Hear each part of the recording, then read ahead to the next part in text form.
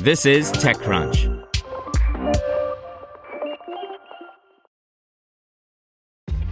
This episode is brought to you by ShipStation.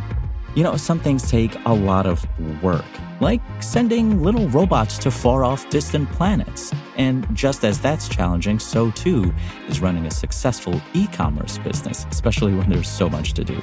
So I want to introduce you all to ShipStation. Now, I love using ShipStation because of its easy-to-use dashboard, which makes managing orders and printing labels a breeze and super smooth. Oh, and the customer service is just out of this world. It's exactly what you need to help grow your business. Sign up for your free 60-day trial at shipstation.com/technews. That's shipstation.com/technews. This podcast is supported by Tools and Weapons, the podcast hosted by Microsoft Vice Chair and President Brad Smith. Each episode features insight you won't find anywhere else from the center of the conversation surrounding emerging technologies like AI. Right now in the podcast, you can hear a special episode where Brad Smith lays out Microsoft's vision for a vibrant marketplace driving the new AI economy. To hear more, follow or subscribe to Tools and Weapons with Brad Smith wherever you get your podcasts. Here's your Daily Crunch.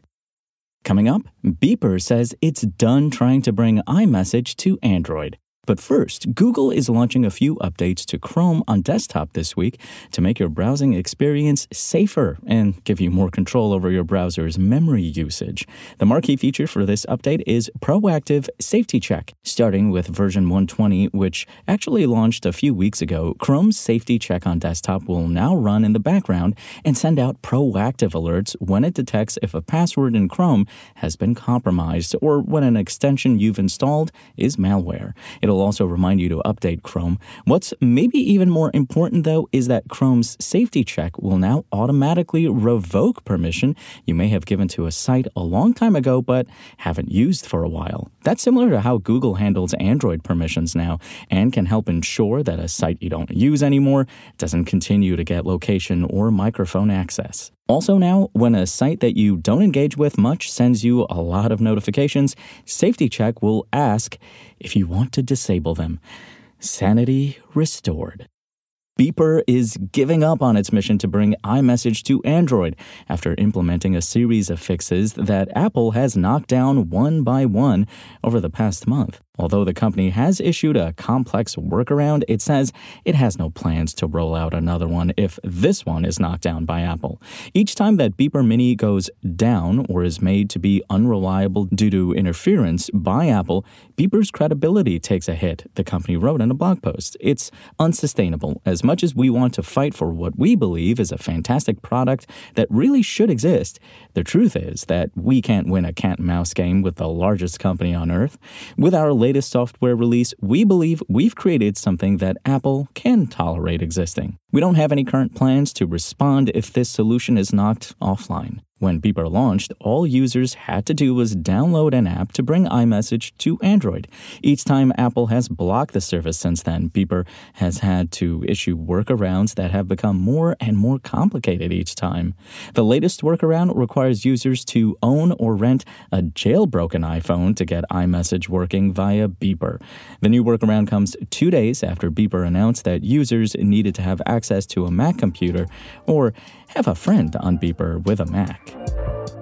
Now let's hear what's happening in the world of startups. Medallion is a platform for artists to have a dedicated digital hub for promoting album releases, tour dates, and merch drops, as well as selling digital collectibles and sharing exclusive content to foster deeper connections with fans. The company announced that it closed $13.7 million in Series A funding, co-led by Dragonfly and Lightspeed Faction. Vestwell, which provides the infrastructure for employers to power workplace savings programs, has raised $125 million in what the company describes as a preempted round of funding. The New York-based fintech declined to reveal its valuation. And TechCrunch Plus has exclusively learned that electric vehicle charging company EVCS is raising a $20 million round. The startup has so far raised $7.5 million of the $20 million target.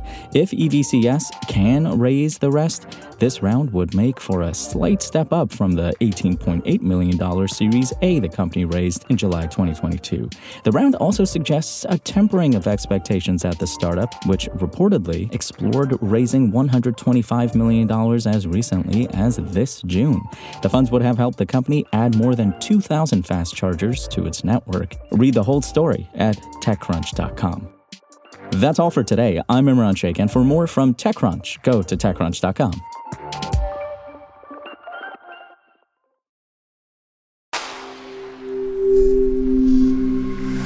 Spoken Layer. Want to learn how you can make smarter decisions with your money? Well, I've got the podcast for you. I'm Sean Piles, and I host NerdWallet's Smart Money Podcast. Our show features our team of nerds, personal finance experts in credit cards, banking, investing, and more. And they'll help you make the most of your money while cutting through the clutter and misinformation in today's world of personal finance. You'll get clarity on strategies to help you build your wealth, invest wisely, shop for financial products, and plan for major life events. Listen to NerdWallet's Smart Money Podcast wherever you get your podcasts.